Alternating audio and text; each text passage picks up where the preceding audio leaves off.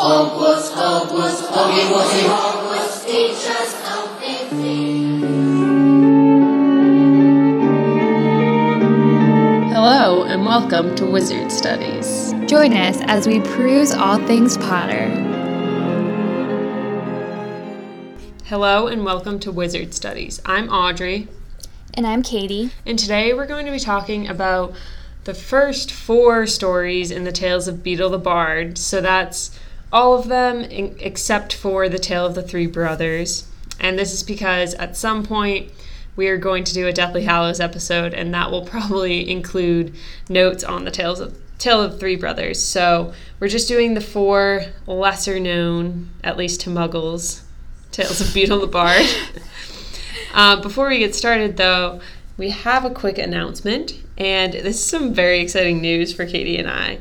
Probably not so much for you guys, but we're finally going to be able to record an episode in the same room together.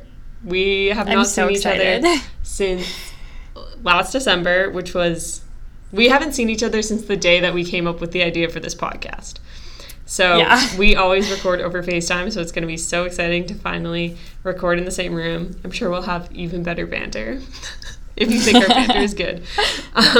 So that's going to be in October, and we're asking you guys to do something a little bit different for that episode. So this actually came from one of our listeners, Alex. You know who you are. You emailed us. You're very supportive on social media, too, so thank you. Yes, thank you so much. And Alex had a great episode idea that we're actually going to use for this special episode. We're going to be doing a whole episode on your unanswered questions from the wizarding world. So this can be something that JK never gave an answer for, or it could be something that has always confused you, or you want a better answer and can't get it. We might not be able to give you that answer, but we're going to talk about it. We can try. So literally any topic within the wizarding world is fair game. We will do our best to answer them. You can send your questions to our email or any of our social media accounts, Wizard Studies Podcast on Instagram and Facebook, and then Wizard Studies on Twitter. And we'll include those questions in that episode. And what's the exciting part for you is that we will do a giveaway on that episode for one of the people that sent us in a question. We have a few little things that we are looking to give away. So if you send us in a question, you'll get entered into a raffle to win that giveaway. So send those questions in, anything you want. You can even just be something you want to hear our opinions on. And we'll try not to go off too much. Yeah, and this episode, like Audrey mentioned, is going to be recorded in October. I believe it's going to be the second weekend in October. So if you want to send in a question, make sure you do it before then, preferably before October, so that we have time to get all of them together and research the ones that we want to answer. Yes, and we will keep reminding you, probably on the upcoming episodes and on our social media. We'll send out some reminders for questions. Yeah, and like Audrey mentioned, we're going to be announcing the winner on that episode, so it means that you guys have to listen to us if you want to win. Also, you can send in as many questions as you want. Alex sent us 4 or 5, so. Yeah, and they were all great questions, and I just want to say thank you so much again to her, because she's been a listener from very early on and has always been very kind to us. So thank you so much, Alex. So starting this episode, like Audrey mentioned, we're going to be talking about the Tales of Beedle the Bard. And if nobody knows what that is, it is the collection of children's stories that is referenced, I think, exclusively in Deathly Hallows. Ron might have mentioned the title of some of the stories before then. I'm not 100% sure. So it's a collection of 5 children's books, and it's written by Beedle the Bard. And the version that we have, there are also notes from Dumbledore that we're going to be breaking down for each story. I believe in any version that you own, there is going to be the notes from Dumbledore. I think the newer versions might have updated notes. I'm not sure. I know there are some additional features in the newer version, but we both have, I think it's the first edition. It was printed in 2008. So when the 2 of us were 10. So it was kind of the perfect time for children's stories. Yeah, and I have always loved these stories. I think they're so fun, and I think it just shows like create or adds to the depth of the world that JK created. Not only did she like create a world, but she has subsequently like published children's stories that Harry has never even read. So I just think it's so cool how involved and how deep the world goes that she's written and created for us. And I just want to say, like pretty much all of her extra things, like Quidditch of the Ages and Fantastic Beasts, this is not a money grab because she does, a lot of the proceeds get donated to charity from buying this. I know the edition we have, Scholastic will give its net proceeds to the Children's High Level Group, a charity founded in 2005 by J.K. Rowling and Baroness Nicholson of Winterbourne. Yeah, I think that they might be going to Lumos. Maybe now. More recently, yeah, the newer editions. I could be wrong, but that's another charity that JK has created. So there is a little introduction. I believe it's written by JK herself. Like, obviously it's written by JK, but it's credited to JK. Yeah. So like I said, the Tales of Beedle the Bard are a collection of stories for children, and they're probably the most well-known children's stories in the Wizarding world in England. So it'll be, I mean, I assume that like other countries might have versions of these stories, but I assume that they probably also have their own children's stories that they tell their children, like that are from their culture. So it would also be really cool to hear some children's stories from other countries that we know have wizarding schools and wizarding populations. And so she says that they're as familiar to wizarding children as Sleeping Beauty and Cinderella are to Muggle children. She makes multiple references to Cinderella and Sleeping Beauty throughout this little introduction that she has written. And she says that they're very similar to Muggle stories and that they're used to kind of teach right and wrong to young children. Like, that's the point of a lot of children's stories and fables. Kind of, they're supposed to be used as a guide to help children learn what's right and wrong in the world and what they should and shouldn't do. So she says that virtue is rewarded and wickedness is punished in these stories. And one of the differences between these stories and Muggle stories is that magic is normally the root of a lot of the problems. So she talks about how in like Snow White, there's a poison apple that a witch gives Snow White, and that's the cause of her problem. And Sleeping Beauty gets pricked by a magical needle, and she falls into a slumber, and that's her both of their problems in those stories come from magic. But in these stories, magic is used for both the good and the bad side in these stories, and it's used to show that even though you have magic, you still have problems just like anybody else. They're used to show like young wizarding children that magic is not the answer to all of their problems. They also have to like make good decisions and be good people.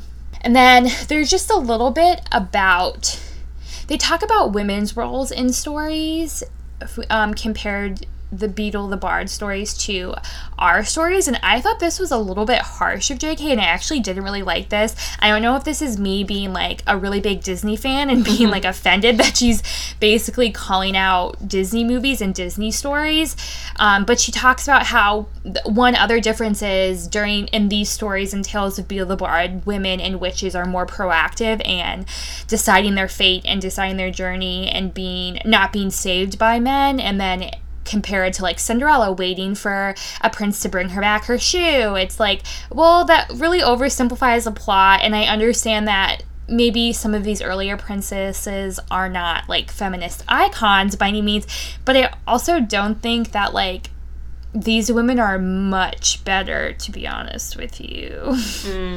I honestly was kind of like snapping my fingers at that comment, so it's interesting that you had kind of the opposite reaction. But I think Disney is trending towards better, like, feminist themes lately. They're, like, adding things to the remakes and stuff. But I just liked that she, like, pointed that out, I think. Yeah, I mean, I don't want my words to be misconstrued that I don't want to have powerful females in my stories. I just, like, took a little bit of offense to her, like, specifically calling out these, like, princesses that have been a huge part of my life. But yeah, like, I definitely see where she's coming from, and this could be another indication that we've seen multiple times that the Wizarding world is a little bit more progressive than the Muggle world, especially in terms of, like, women's rights. So I thought that was interesting. And then there's a little bit about Beetle the Bard, the little that we know. So the man who, I assume he's a man. I think they refer to him as a he. So Beetle the Bard lived in the 15th century. He was born in Yorkshire, and we don't really know a lot about him. There is one image that has survived of him, and it shows him having a marvelous beard. So I assume he had a marvelous beard.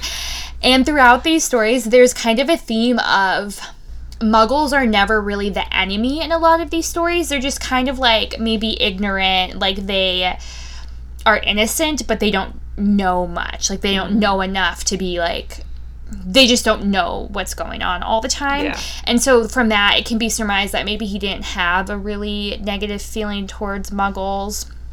And then another theme throughout his stories is that the most powerful Witcher Wizard rarely triumphs in the story, as opposed to the Witcher Wizard that makes the good and the right decisions. And J.K. Rowling compares him a lot to Albus Dumbledore in that sense. And then McGonagall gave the notes that Dumbledore had written after he died. She became headmistress and so inherited a lot of the things that he had in his office. And she authorized his notes to be published. And then the tale of the three brothers that's used in this edition is also said to be translated by Hermione Granger.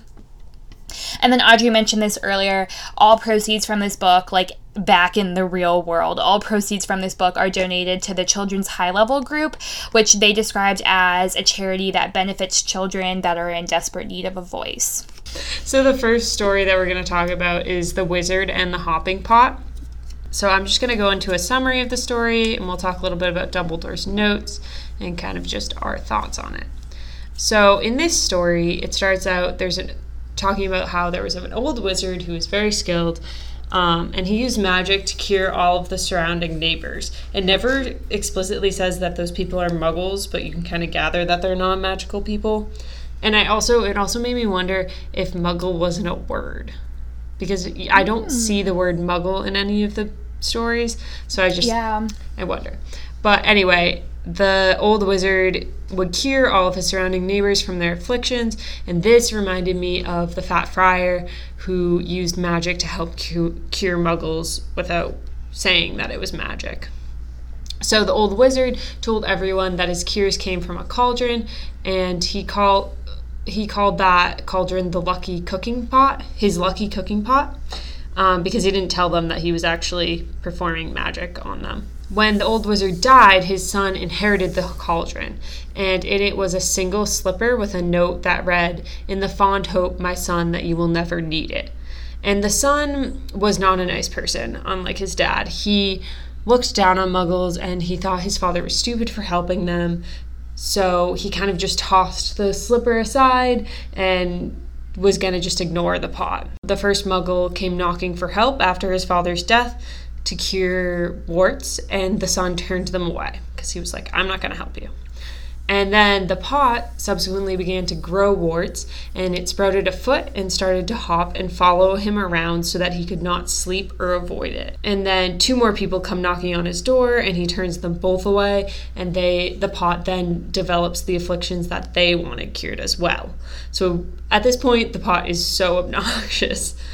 And the son has turned away 3 people at this point, so people stopped coming for help because word of mouth had traveled that he wasn't going to help the people like his father did.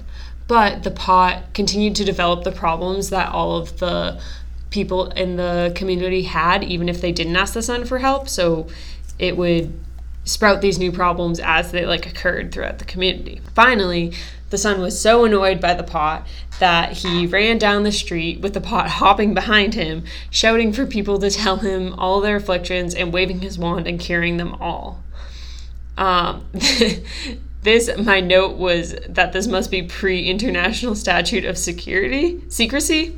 And then later in Dumbledore's notes, it reveals that's true because Beetle was 15th century and the International Statute of Secrecy wasn't until 1689. So this would not fly in the wizarding world that we know.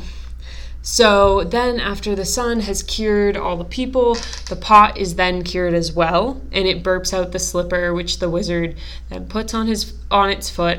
and he continues to cure everyone for the rest of his life. My first thought on this is I don't really know how this is a good moral, because he only cures people because he doesn't want to be annoyed by the pot. Like, he doesn't learn to be a good person. He's just doing it out of his own self-interest. True. But then you could also make the argument that, like, maybe this was a similar story or case for his father. Yeah. And then, like, you just become a good person. Like, sometimes you just need a little kick in the butt to do the right thing. I guess. But it's just like, no, you shouldn't help people because they need to be helped. You should help people so they don't annoy you, or your magical pot doesn't annoy you. But it's also a children's story, which is something that I bring up when I, like, talk about my thoughts on some of the stories. Is like, these stories are overly simplistic for a reason. You know what I mean? Yeah, I guess. So going to Dumbledore's notes, which is going against what you just said, Katie. It says, quote, "A simple and heartwarming fable, one might think, in which case one would reveal oneself to be a nincompoop." You fell into that trap. Oh, no. So Dumbledore goes on to explain that this fable is really not all that simple. He's, in fact, really surprised that the story survived because it is so pro-Muggle, and Beedle was way ahead of his time with this. So wizards at this time were terrified to reveal themselves to Muggles. And J.K. notes in the footnotes of Dumbledore's notes that a significant number of wizards and witches did die at the hands of Muggle witch hunters. And she mentions that Nearly Headless Nick and many young wizards were... Nearly Headless Nick was one of these people. And she mentions that young wizards were particularly susceptible to being killed by Muggle witch hunters because they couldn't control their magic, so they didn't really know how to hide it. So because of the anti-Muggle sentiment, there's another version of this story where the pot actually protects the wizard from his violent Muggle neighbors and eats them until he gets the Muggles to let him practice in peace. And then the pot, like, burps the Muggles back up, and then the wizard's, like, able to practice his magic in peace, but he doesn't actually, like, it's not about helping Muggles. And then this story really made people mad because one of the insults against pro-Muggle people was that they were worse at magic. And this story doesn't show that because the old wizard, the father, is said to be a really good magician, and he just uses his power just to help people. So Dumbledore is also a counter to that claim, that insult. But Brutus Malfoy, actually, was the editor of Warlock at War, and he wrote that during kind of this really anti-Muggle time, and he wrote about this stereotype saying that Muggle lovers were as magical as squibs. So I was just interested in the Brutus Malfoy name drop there. So I looked at the Malfoy family tree on Pottermore, which is actually really cool. They have a lot there, and it even includes, like, the Black family, so Sirius is on it, and then, like, Teddy Lupin is on it because he's Tonks' kid. So definitely recommend checking that out. But one thing that was interesting is that Brutus Malfoy was actually the great-grandfather of Lucius Malfoy, so a few generations back. But he was also the son of Lucius Malfoy the First. So the Lucius we know was named after his great-great-grandfather. And fun fact about Lucius Malfoy the First was that he apparently tried to win the hand of Queen Elizabeth the First. Ooh. Which it says, like, on the Pottermore family tree, it says, like, oh, he was as, like, slimy as the other Lucius we know. But wouldn't that have tainted the pureblood line? Or is that telling us that Queen Elizabeth I was actually a witch? Maybe. Or maybe he just wanted to, like, prove that he could woo her. Yeah, maybe. He wasn't going to have kids with her. Yeah. I don't know. Just a conquest kind of thing. So it seems against the Muggle hating. Like, it seems contrary to that. Well, maybe, like, even though the king or queen are Muggles, they're still, like, the king or queen. You know what I mean? Yeah, maybe. I don't know. Like, their royal blood makes up for their Muggle blood kind of thing. Yeah, okay. Sure.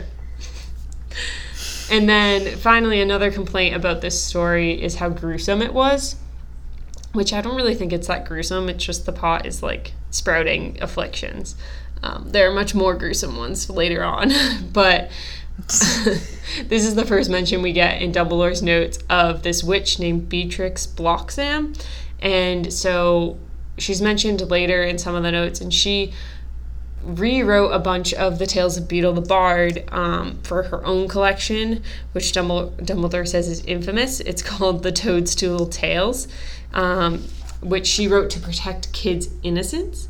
So Dumbledore quotes her version of like the end of the story, and it's really annoying. I'm not even going to read it. But it's like really childish. And then Dumbledore says, Mrs. Bloxam's tale has met the same response from generations of wizarding children. Uncontrollable retching, followed by an immediate demand to have the book taken from them and mashed into a pulp. So, Dumbledore doesn't hold back. No, he comes after Lucius Malfoy in one of the things I'm going to Yeah, read later. oh my God, like, it's comes so for funny. his life. I love all those like subtle hints and stuff. Name drops. Yeah. Okay, so moving on, the second story in the Tales of Beedle the Bard is The Fountain of Fair Fortune. Sorry, I know it's like really pronounced fortune, but Jim Dale says Fountain of Fair Fortune, and like I can't listen hear to it this on anywhere audiobook? else. No, but like when he says, there's one instance where Ron like name drops a couple of them. He's like, oh, you guys don't know Babbity Rabbity, the Fountain of Fair Fortune. When Hermione gets Tales of Beedle the Bard, I think is when it happens. Yeah, he starts like naming all of them. Yeah. So this one takes place in a city long ago where I think most of them take place. So there's this garden that's protected by walls, and in the center of this garden, there's the Fountain of Fair Fortune.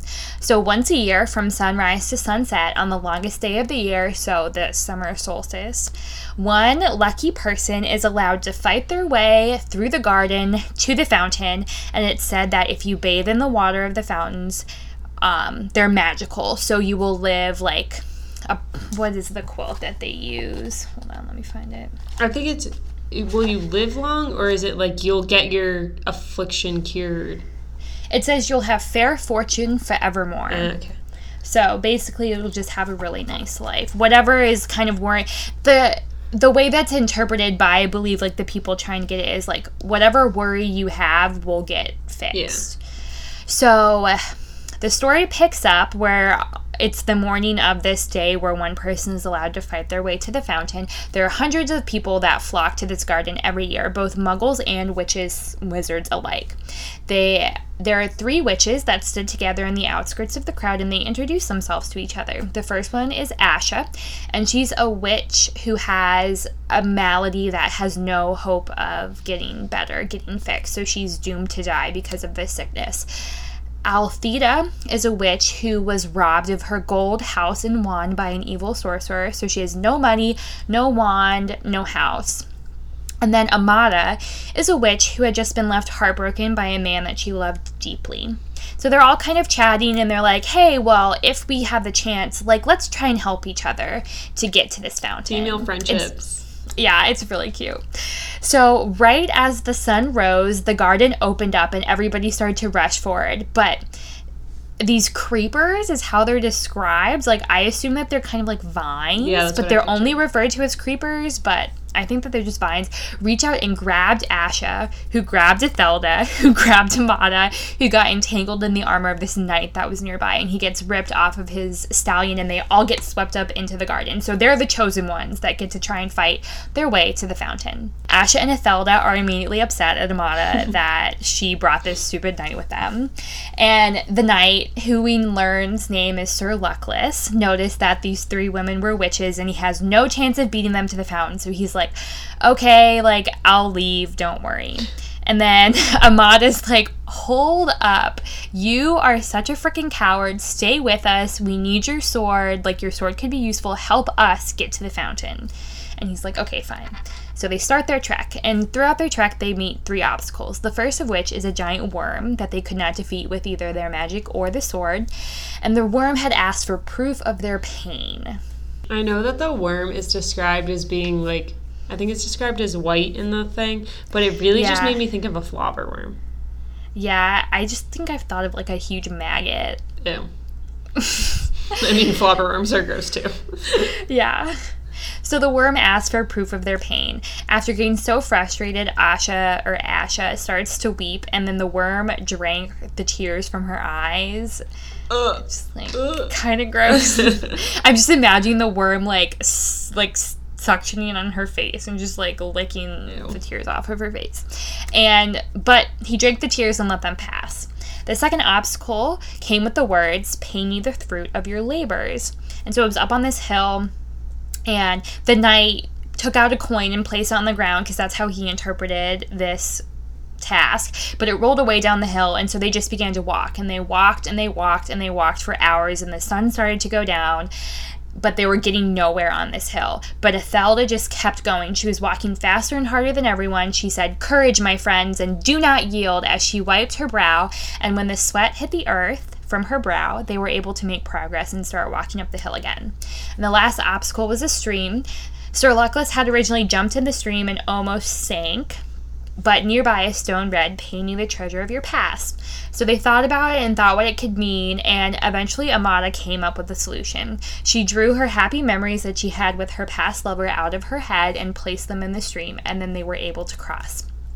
They saw the fountain ahead of them, and it was time to decide which of them would bathe in the waters. But before they could, Asha collapsed. The journey, if you remember, she's the one who has the sickness. So the journey had tired her, and she was close to death. She was in so much pain that she wouldn't let them touch her to carry her up to the fountain, because that was their original plan, was to have her bathe in the waters and she'd be cured. But immediately Ethelda started collecting herbs nearby that she thought could help, and Asha took the potion and was immediately cured from her malady. She didn't just recover from the symptoms, the malady was cured. And so Asha was like, "Let Ethelda bathe in the waters." But Ethelda was like, "Hey, I have this cure to this sickness. I can make money off of this. I don't need to bathe in the fountain." And then Ethelda was like, "Let Amata bathe." And then Amata was like, "I already got rid of my memories. I've moved on. I don't need to bathe. Let Sir Luckless bathe." And so he did. And as he came out of the waters, he professed his love for Amata, and she returned her love for him. And so they all lived happily ever after. The three friends happily walked back out of the garden, never suspecting that the water was not magical at all. Such a wholesome story. I love this one. I think it might be one of my favorites. I think this one and the Harry Hart are probably my two favorites. That was kind of gruesome. It reminds me a lot of the Edgar Allan Poe. What's that called? Yes, the ticking. But what's the name of it? Shoot, the Telltale Heart. The Telltale Heart. But yeah, this one I think is my favorite, and I just love how at the end you're just like, of course they the water isn't magical. It's actually themselves that can save each other from each other's sadness or sickness or whatever. And so I'm gonna talk about my thoughts a little bit later on it, more than I just did, I guess. But the notes that Dumbledore has on this story are really, really interesting. So there's basically two different things that he talks about in these notes. And one is about this time that Hogwarts decided to put on a production of The Fountain of Fair Fortune for Christmas one year.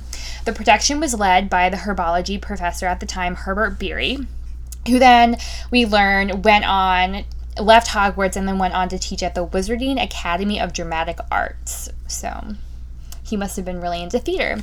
And Dumbledore was in charge of special effects, so he created the hill and the fountain, I believe, kind of like the sets. He also mentions that he was a young Transfiguration teacher at this time. So this might happen within the story timeline of the Fantastic Beasts series, actually. And also, another professor that was involved was Professor Sylvanus Kettleburn, and he was in charge of getting the giant worm. And there's just a funny note that says that Kettleburn was put on probation no less than 62 times during his tenure as Magical Creatures teacher. And Dumbledore also mentions that him and Armando Dippet had a little bit of a rocky relationship.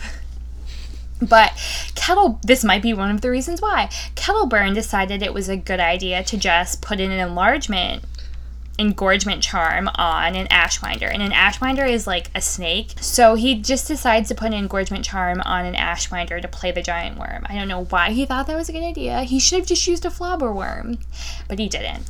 And then another thing that added to the eventual collapse of this production is shortly before the production, the actors that were playing Sir Luckless and Amata were boyfriend and girlfriend, but Sir Luckless dumped the girl who played Amata right before the play to start dating the girl who played Asha. So as the curtain rose, the Ashwinder exploded from the engorgement charm, and the witches playing Amata and Asha broke out into a duel. And the Great Hall eventually had to be evacuated due to the fire that erupted on the stage, and the spells that were flying everywhere. And it was mentioned that Herbert Beery, the herbology professor, actually got hit by one of these spells, and his head was like misshapen for a couple weeks afterwards. Basically, it was just a huge disaster. Just a note on Ashwinders, they're terrifying. And they like arise from the embers of a dying fire, and then they only live for like an hour. They live long enough to like go lay their eggs, and their eggs will like start fires. Like their eggs will ignite and then can burn down the building that they're in. But if you freeze their eggs, they can be used in a love potion. Ooh. Yeah, that's why the Great Hall actually caught on fire, because the Ashwinder had laid eggs after it's on stage or near the stage. Basically, like I said, it was just this huge disaster. And then the other thing that he talks about in his notes is that this story has been subject to controversy, just like the first one, because it encourages the relationship between a witch and a muggle, the knight and Amata. And so multiple times throughout the years, people have asked for it to be removed from the Hogwarts library. For one instance, Mr. Lucius Malfoy sent in a letter to Professor Dumbledore, and he cited that the reason he didn't like it is because of the encouragement of muggle-wizard relationships. And so Dumbledore sends him back. So-called pureblood families maintain their alleged purity by disowning, banishing, or lying about muggles or muggleborns on their family trees. They then attempt to foist their hypocrisy upon the rest of us by asking us to ban works dealing with the truths they deny.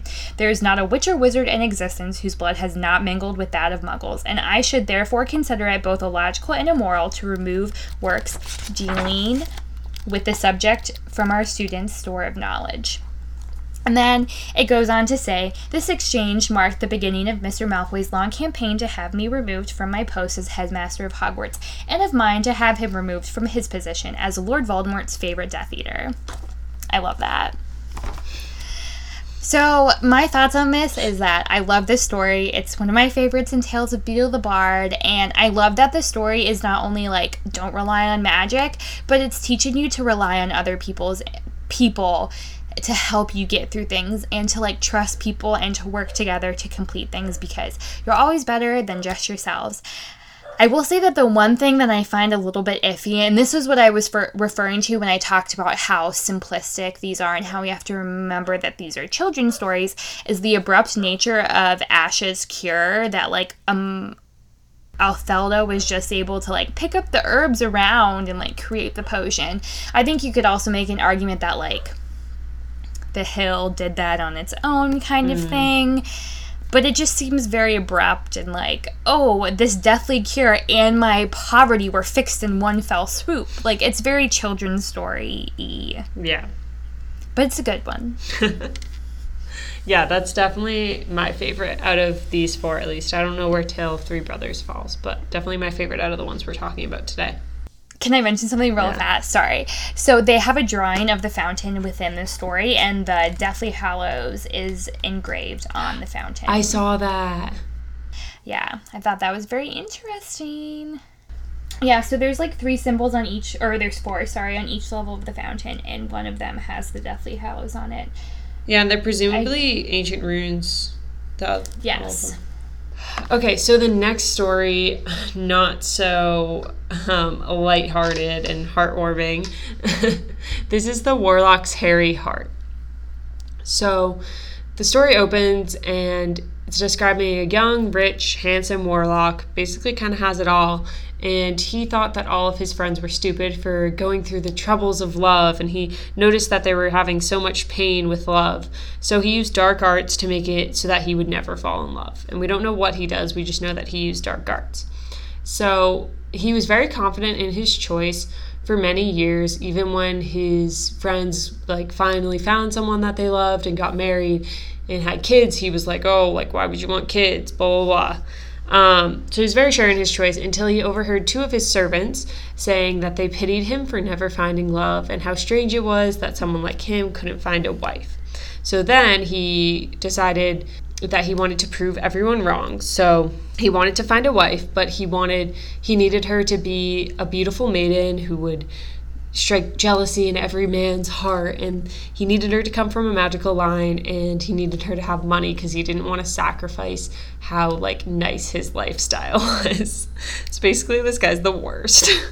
Yeah. And then it says that it just so happened that a maiden that fit all those qualifications was like in town visiting her family that day. How convenient. Wow. So he found her and he pursued her, even though he wasn't really attracted to her at all or loved her at all. He just wanted to prove to everyone that he could have a wife. So he threw a feast in her honor, and her family was very excited about this, and they got her to attend the feast.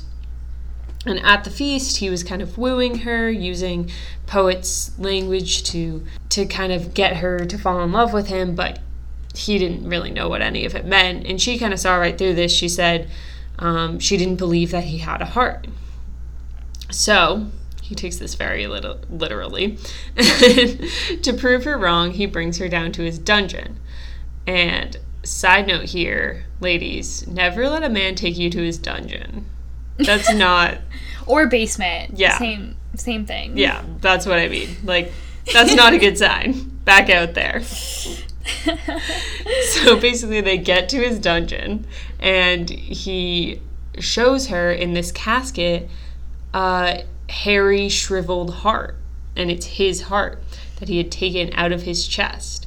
And she's freaked out by this, obviously. She's like, also it like does not look well. Like it's all like shriveled up and gross. And so she told him that he must put it back in his body so he could feel love. And he, of course, wants to win her over. So he puts it back in his body and they embrace, and she's all excited. And he was so overwhelmed because his heart had been just kind of in the casket, not experiencing anything for all those years. And its appetites had grown strong. And then we cut to the guests at the feast. They like had noticed the hosts and the guests of honor's disappearance, and they finally were like, okay, we should like go looking for them. They finally find them in the dungeon, and the maiden is on the ground dead. And the warlock had taken out her heart, which was shining in comparison to his, and was licking it, which I just said gross. And was trying to take out his heart again with his wand so that he could put hers in. So basically he was like overcome with the need to like have her heart, which is just, I don't know. And then he couldn't do it with his wand. So, because his heart, it says that his heart had like hated all those years in the casket and had like solidified into his chest. And so he cut open his chest with a knife and held both hearts in his hand for a second and then fell dead. Okay. Classic. So you get what I mean about gruesome. This also feels like it has like bigger meanings as far as like consent and that sort of stuff. You mean you can't just go around cutting people's chest open and then taking their heart, Audrey? Like, shockingly, no, you can't. Even if you have a shiny heart, I can't just cut it out. Katie just grabbed her chest. Don't take my heart, please. So Dumbledore's notes on this, he talks about how many parents waited to tell this story to their kids until they thought they were old enough, which, like, makes sense. I would have been traumatized by this. I think I was traumatized by this when I read it when I was, like, 10. And then we get to hear about Dumbledore's favorite, Beatrix Bloxham, again. Beatrix claims that she overheard it when she was too young and was permanently scarred, and so that's why she never rewrote it. It's not included in her Toadstool Tales. Dumbledore thinks that the story survived because it tells how the temptation of magic to become invulnerable, how it can seem so easy to just attain that invulnerability. But of course, this is impossible even with magic. So this kind of gets back to what J.K. was saying in the introduction, where like magic doesn't solve all your problems. And Dumbledore has this great quote where he says, "To hurt is as human as to breathe." So you can't achieve invulnerability.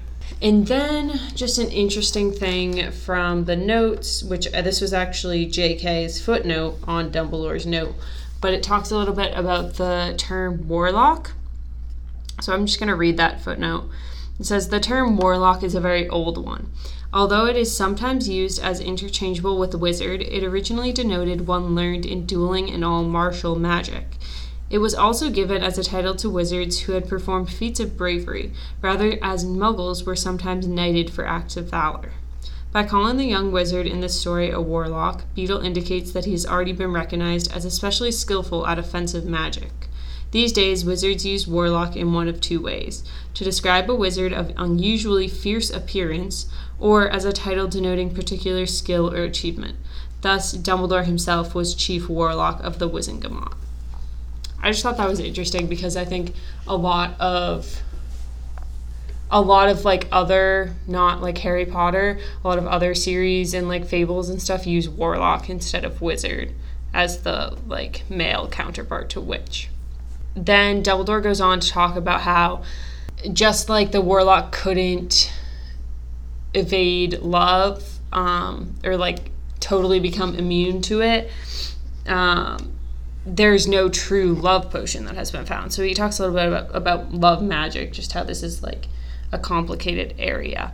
And then J.K. cites a man named Hector Dagworth Granger as saying that there's no true love potion. But Hector Dagworth Granger was the founder of the most extraordinary society of potioneers. And I thought, originally I was like, that's kind of weird that Granger was the choice for a last name there. And it reminded me of what Katie was saying with Dumbledore's note to Lucius, saying purebloods have mixed with muggles, and they just don't like talk about that, and that's actually where many muggleborns come from. So it's not just no evidence of magic. Like there was magic somewhere further generations away. And so that makes me think, Hermione's probably related distantly to Hector Dagworth Granger and just doesn't know it.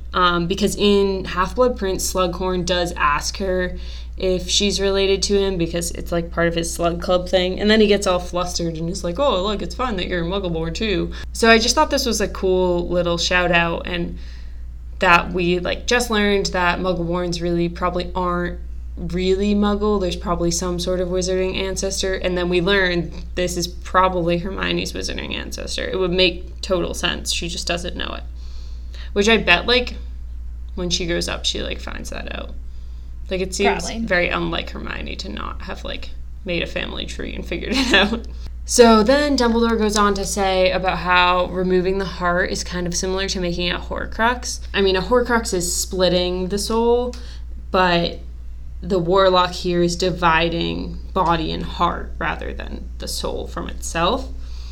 And Dumbledore says that this is actually going against one of the fundamental laws of magic, actually the first fundamental law of magic, which is tamper with the deepest mysteries, the source of life, the essence of self, only if prepared for consequences of the most extreme and dangerous kind. So this whole story is telling kids not to tamper with the magic of life. This is like a mystery that no one really understands. So that's kind of a cool message there. And then also from this story, the term to have a hairy heart has become just common wizarding language for just a cold-hearted witch or wizard. And Dumbledore says that his own aunt, Honoria, claims to have called off an engagement because the guy had a hairy heart. But Dumbledore says it was really because he was she caught the guy fondling horklumps, which are pink, bristly, mushroom-like creatures, which Dumbledore says, it is difficult to see why anyone would want to fondle them. This feels really sexual.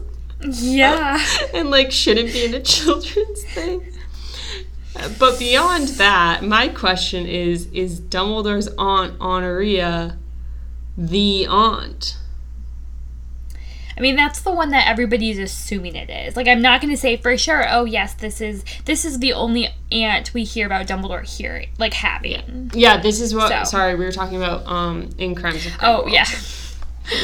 yeah. We're not going to talk about it more here, but you should go listen to our episode. If you know on what we're talking about, if you know what we're talking about, then you know. Yeah. If you know it, you know. Yeah. So, general thoughts on this one, the Warlock's Harry Hart. It's just that it's pretty disturbing. I don't really have anything else to say about it. I think it's a cool story, and I think there's a lot packed in there. Like, all of the stuff in Dumbledore's notes are really cool, like the fundamental law of magic, the fact that there's a phrase that comes just from it. But definitely not my favorite. Yeah, it's giving me, like, Telltale Heart vibes and, like, Romeo and Juliet vibes. Right, because they both end up dead. Yeah. In the, like, on top of each other. Yeah. And definitely the Telltale Heart vibes. Yeah. I mean, it's a very, I don't know if creative is the right word, but it's just very, like, different, you know? Yeah. Even though I'm comparing it to two, like, very well-known stories, I feel like it's still really cool and really unique. The last story that we're going to talk about today, not the last story in Tales of Beedle the Bard, because, like we mentioned, we're not going to talk about the tale of the three brothers today. The last one we're going to talk about is Babbity Rabbity and her cackling stump. And so this one, I feel like the title set this one up to be a lot more weird than it actually was. Yeah, I agree. So, again, this story takes place in a long time ago in a far-off land where a foolish king decided he should be the only one blessed with magic. And I just want to put it out there that he is not a wizard. He's a muggle, but he wants to be the only one with magic, which is like, okay. Don't even have magic to begin with. So, to do this, he created the Brigade of Witch Hunters, who were in charge of hunting down all magical folk in the land. He also sent out a proclamation to every town village seeking a magical teacher. So, no true witch or wizard actually responded to this because they were afraid that the Brigade would just, like, kill them when they outed themselves as a witch or wizard. But this actually doesn't happen because a con man decides that he wants to volunteer as this magical teacher to the king. So he shows up to the palace and starts, like, doing all these, like, magic tricks, basically. It's like, I'm magical, and the king believes him. The king's pretty dumb. Yes, he is. And so this man asks for rubies and gold to purchase he asked for gold to purchase a wand, rubies to be used in spell casting, and a silver chalice to brew potions in. The king gives him all of these things. And so the man goes back to his house, puts all of his treasures in his house, and then he takes 2 branches from a nearby tree, or 2 sticks from a nearby tree, and heads back to the castle. This entire time, it's revealed that he was being watched by a washerwoman named Babbity.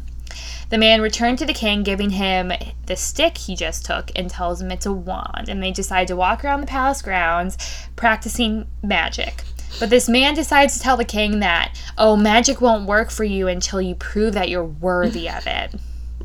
And so the con man is, like, continuing to do his little tricks, and the king is just kind of like, they look like idiots, basically. They're, like, jumping around, they're like, twirling their wands, they're saying ridiculous rhymes, and so Babbity starts to watch this from her cottage and begins to laugh at the absurd words and the motions they're doing and the stuff and the hopping they're doing. And the king becomes angry and frustrated that his magic isn't working and that this woman is laughing at him. And so he declares that tomorrow he's going to perform magic in front of the court. And the con man is like, I didn't tell you I'm going out of town tomorrow. I can't help you. And the king's like, hell no. If I catch you leaving this kingdom before tomorrow, I'm going to send hounds after you. And so the man decides, he's, like, really angry, or he's really scared, and he's really alone, and so he decides to go vent his anger to Babbity and try to blame her for this. But when he shows up to her cottage, she is polishing her wand and the sheets are washing themselves, so we find out that she is a witch. He bursts in and says, "You have to help me convince the king that he's magical, or I'll turn you in to the brigade of witch hunters." And so she agrees. She hides in a bush nearby and does the spells for the king. He's like, "I'm going to make that hat disappear." And so she makes it disappear. But then, everything's going well until somebody shows up with a dead dog, one of the hounds that the brigade has been using, and he accidentally ate poisonous berries or something, a poisonous something, and has died. And the guy's like, "I want you to bring him back to life." And the king's like, "Sure, no problem." And Babbity starts to laugh because she's like, "Well, sorry, I can't bring things back from the dead." And so nothing happens. And then in this instance, the con man turns out to be the worst guy ever, and is like, "Oh my god, look at that witch right there. She's blocking your magic from happening. Everybody go get her." Yes, but he could have just been like, "Oh, sorry, magic can't bring things back from death." And he's like, "Look at that witch. She's blocking your magic. That's why it's not working. Everybody go hunt her and kill her." So Babbity runs. Everybody starts following her. And then she disappears. And so everybody's like, "Where is she? Where is she?" The con man, I guess in fear of them blaming him, or I don't know if he actually thought this, but he's like, "Look, she turned herself into this tree right here. We have to cut her down." And so they bring an axe out and they chop the tree down. But then the stump, a voice starts coming from the stump, and it's like, "Oh, you should know that you can't cut witches in half. That doesn't do anything." And everybody's like, "Oh, shit." And the con man especially. And so she's like, "Here, you should try and cut this man in half to see if he's actually a wizard." And he's like, "I'm not actually a wizard. Please get your axes away from me." And then the Babbity, the voice coming from the stump, goes, "Since you've cut me in half, I am going to curse your town.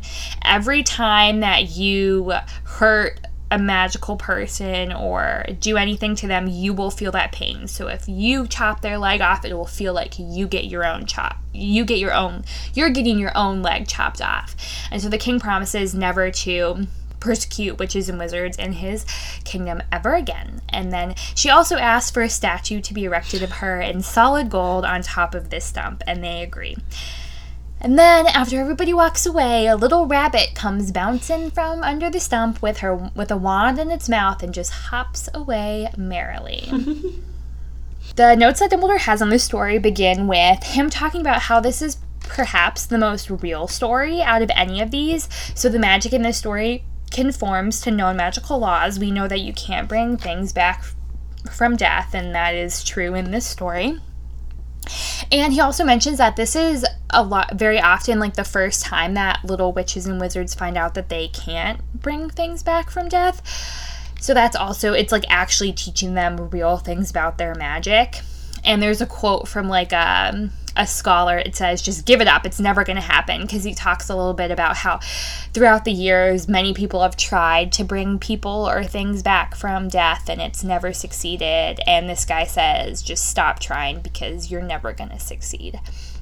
This is also one of the earliest mentions of an animagus. We can assume that Babbity turning into a rabbit is because she's an animagus. Even though in this story she does speak, and we know that animagi do not actually speak with human voices when they're in animal form, but Dumbledore posits that this could just be because Beedle had only heard of animagi before. He's never actually seen one or know what actually is happening. And another reason for it to be likely that she's an animagus is that this I found really interesting. So if you turn yourself into an animal, you fully become the animal. So if I were to turn myself into a dog right now, I would never remember being a human. I would not have magic. I would not be able to speak. I would have none of my human knowledge. I would be a full-fledged dog. I would no longer be any part of Katie. And so if she did turn herself into a rabbit, she wouldn't be able to turn herself back. You would have to get another witch or wizard to turn you back into a person. So that seems highly unlikely. That's really interesting because you know how sometimes just like transfigurations, we see them wearing off like in class? I wonder if that's just when like they're learning how to do it. Like you would think that eventually it would just wear off. Yeah. Because, I mean, there's one instance in particular I can remember, like somebody, like, blows off their eyebrows or their eyebrows get dyed blonde. And they, like, slowly return back to their normal color. Yeah. Yeah, and I know that, like, it's kind of been a debate within, like, the Potter fan world, like, hey, what actually happens when they turn goblets into, or when they turn, like, a rat into a goblet? Yeah. Are they, like, no longer a rat anymore? Are they fully a goblet? And I think this seems to answer it, and basically, yes. Like, when they're a rat, they're a rat. When they're a goblet, they're a goblet. But, like, the wizard can also turn it back into a rat, and, like, I assume that it, like, returns in the same state. So, like, I would return, if I were to turn myself into a dog and you turn me back into a human, like, I would retain all of my, like, Katie memories and knowledge. I just wouldn't have access to them when I'm a dog. Yeah. That's what I'm assuming. But would you remember being a dog? No. Because, I mean, like, when you're that thing, you're fully that thing, is, like, what I got from this, you know? Yeah. That would be, like, a really easy way to hide someone, then. Yeah. Like, whether Why against did they just their turn will. Lily and James into, like, a rock? Yeah. Like, even against their will, or just, like, if you needed to hide them. Like, if Harry needed to get, like, into the Ministry, why couldn't he, like, walk in as a dog and then have Hermione, like, transform back, you know? Why couldn't they have just transfigured Voldemort into, like, a rock? Yeah. War over. Yeah. Bellatrix would have untransfigured him. True. Yeah, I guess there's always kind of, like, that caveat. Like, Yeah. they can always And get also- turned back. And also for, like, hiding someone, like, if they hid James and Lily like that, that's kind of miserable. Not Well, yes. But they wouldn't know. They wouldn't even remember afterwards. That doesn't make it okay. What if they consent to it? Yeah, I guess. But it also has an element of trust in it, like the Secret Yes, Keeper thing. So. for sure. Yeah, it's just very interesting. Because I feel like that's been, like, a question I've heard multiple times, like, throughout the years. And it seems like we have a pretty clear answer from this. I don't know if it's the answer that people want, but it's an answer. So a lot of people also think that Beedle might have modeled Babbity after the famous French sorceress Lisette de Lapin. I don't know. I can't speak French, so I don't know how it's pronounced. I'm sure it's much fancier than I just pronounced it. And she was convicted of witchcraft in Paris in 1422, but she mysteriously vanished from her cell. But later that day, a white rabbit was seen crossing the English Channel in a cauldron with a sail attached to it. And then a similar-looking rabbit had become a very trusted advisor to King Henry VI. So it's kind of assumed that this woman was a rabbit animagus and escaped her cell. And then there's also a note that King Henry VI, having a trusted advisor be a rabbit, could have added to his reputation of being mentally unstable. And I feel like, yeah, probably. Did he know that she was actually a human? I don't know, she couldn't speak. Or was she? Unless she, like, turned into a human when they were alone. Yeah. So many questions. I know, just another connection with the royal family. And I feel like a white rabbit isn't that kind of like a magician trope? Yeah. Like, Yeah. the white rabbit pulled out of the hat and such.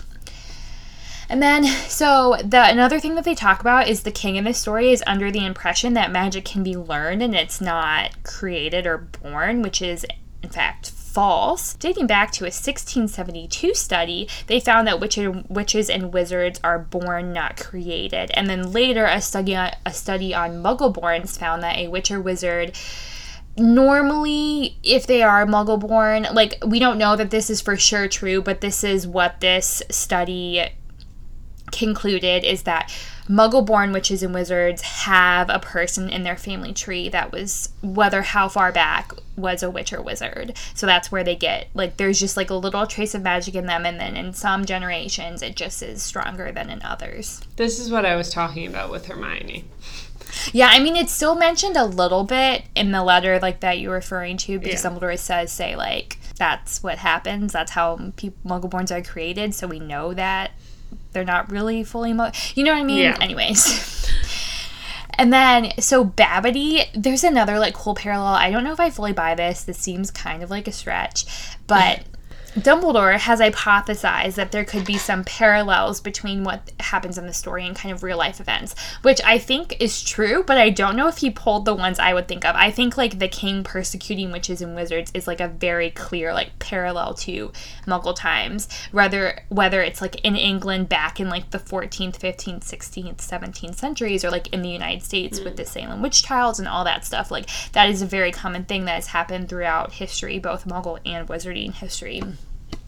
But they talk about how at Babbity speaking as a tree and threatening to curse the king could draw from the fact that wand quality trees are always fiercely protected by wand makers and are guarded with malice by bowtruckles. And then there's also the parallel that the pain that Babbity was threatening could be referring to the Cruciatus curse, which he was describing is very similar to the effects of that curse.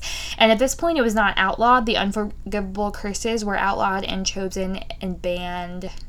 That was redundant. In 1717. So, I don't know. Like, this story, like I said, it's not as, like, whimsical and fun as the title could indicate. But I think it has a good story. It's probably my least favorite.